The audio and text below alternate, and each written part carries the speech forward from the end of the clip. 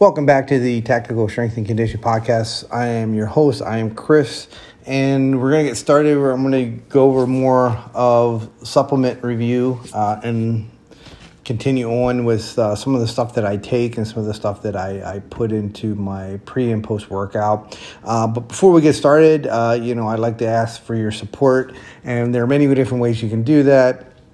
One is you can like, subscribe, and share this podcast with anybody who you think is going to feel that will benefit from what we talk about on here.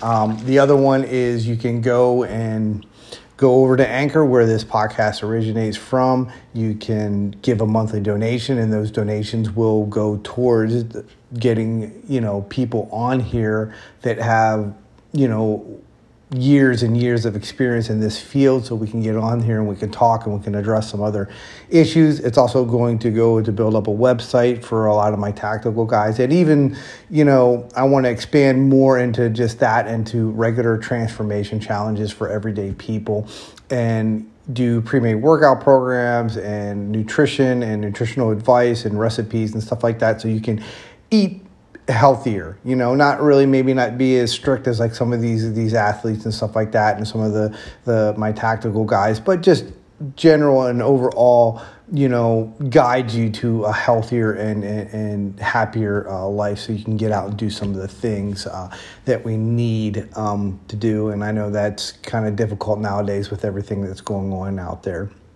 Okay, so I know times are tough, and, you might not be able to give a monthly donation. So that's where, you can like, subscribe, and share this podcast.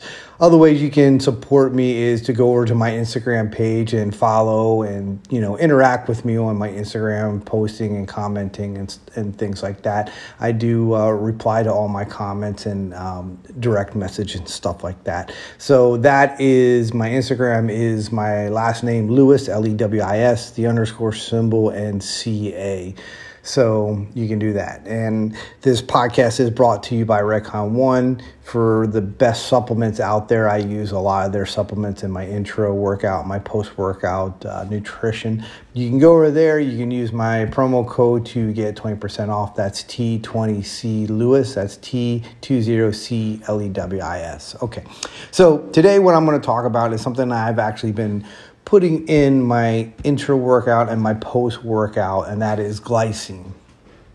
Okay, so glycine is an amino acid that functions as a building block for certain proteins. Okay, most especially is collagen. Now, a lot of you know that I take collagen from Recon One. So collagen is found in your skin, in your ligaments, in your muscles, your bones, and your cartilage. Okay, and it makes up roughly about 35% of collagen in the human body. Okay, and these things are very important, especially when you're getting older and stuff like that. You need the cartilage and the bone and the ligament support, so you can keep doing some of the things that you enjoy. Okay, so glycine also helps regulate nerve impulses in the CNS, the central nervous system, most specifically those of the spinal cord and the control center of the brain as the brain stem. So glycine will also bind with toxic substances and aid in their excretion or expelling them from the body. Okay, so that's one of the other good functions of it.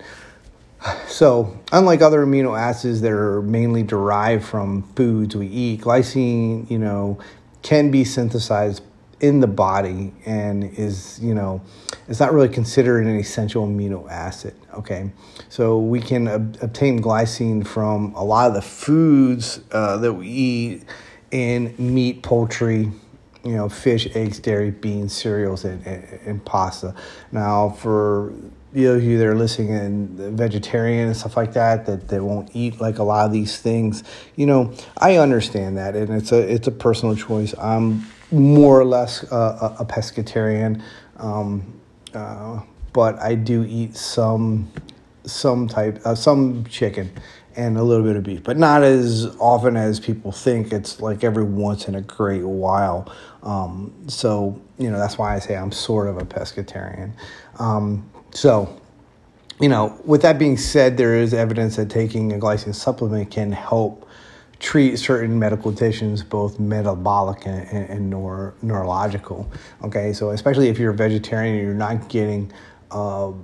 you're not eating like a lot of the aforementioned ways to get the glycine, then a glycine supplement is probably one of the better ways for you to go.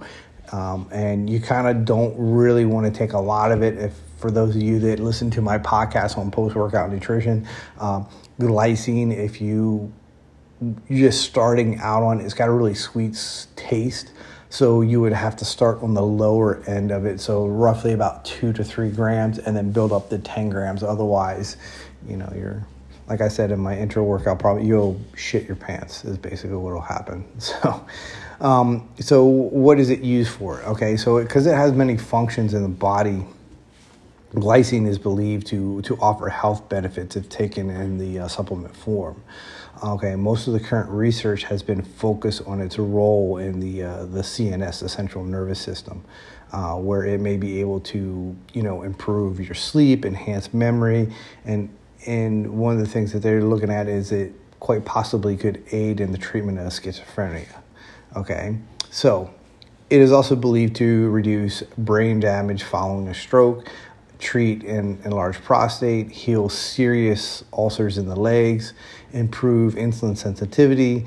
So that would help with people with diabetes or have pre-diabetes. Okay, so the sleep, mood, and the memory. Glycine stimulates the production of serotonin, the feel-good hormone that helps elevate mood, improve sleep quality, and enhance your cognitive memory. So while some believe that glycine supplement acts as a natural antidepressant, the effects on the brain is relatively short-lasting, causing a transient spike in serotonin levels, and that will dissipate within, a few minutes. Okay, so while there is little evidence that this could alter the course of a mood disorder like depression, research suggests that the effect may be enough to influence sleep patterns with people with insomnia. But there's still a lot of stuff out there that they still need to to go through. Okay, there was one study in Japan that demonstrated how glycine affects the part of the brain known as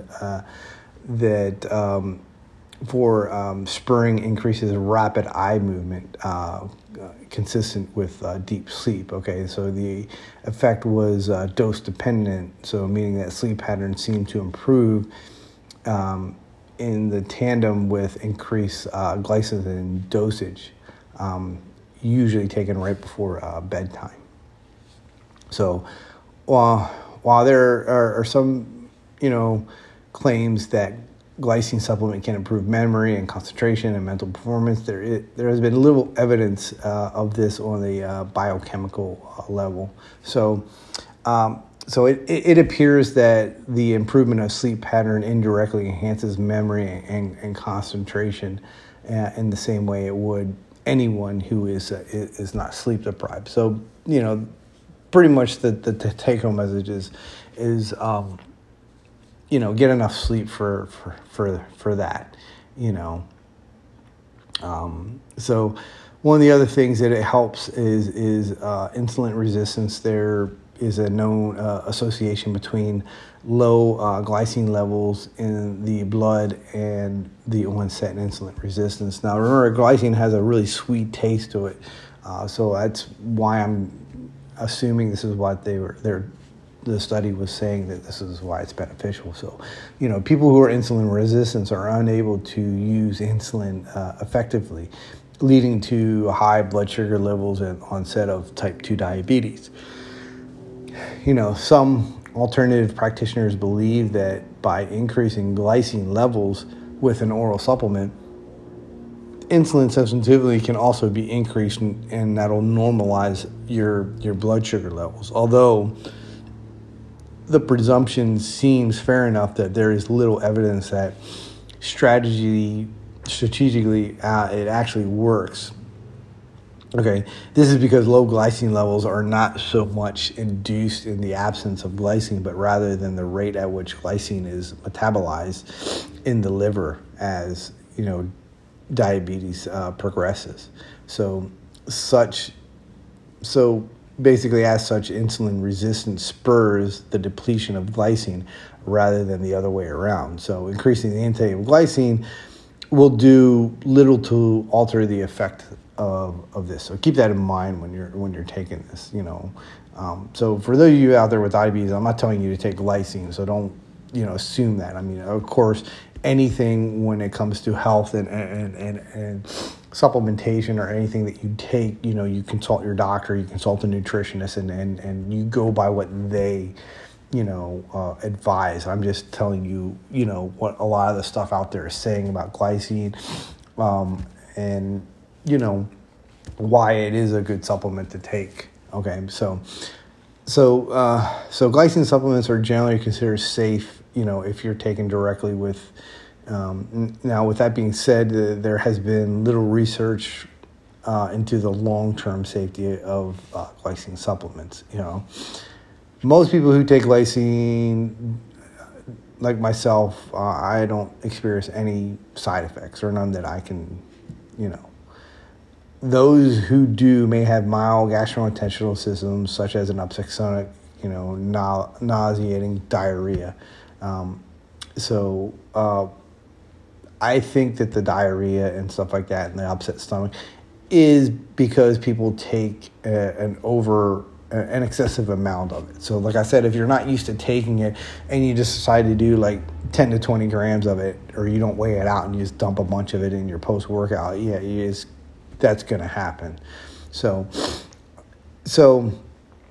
the other thing is that they don't recommend you taking glycine if you're taking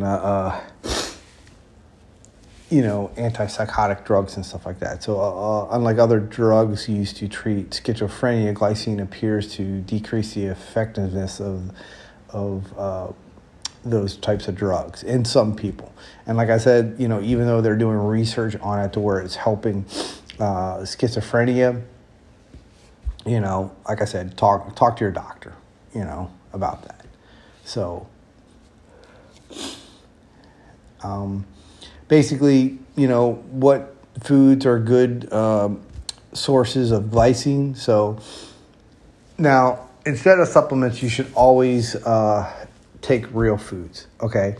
And now, some of the foods out there that are rich in glycine are red meats, and you get about 1.5 to 2 grams of glycine per 100 grams in red meats. So turkey, you get about 1.8 grams per 100 grams. Chicken, you get like 1.75.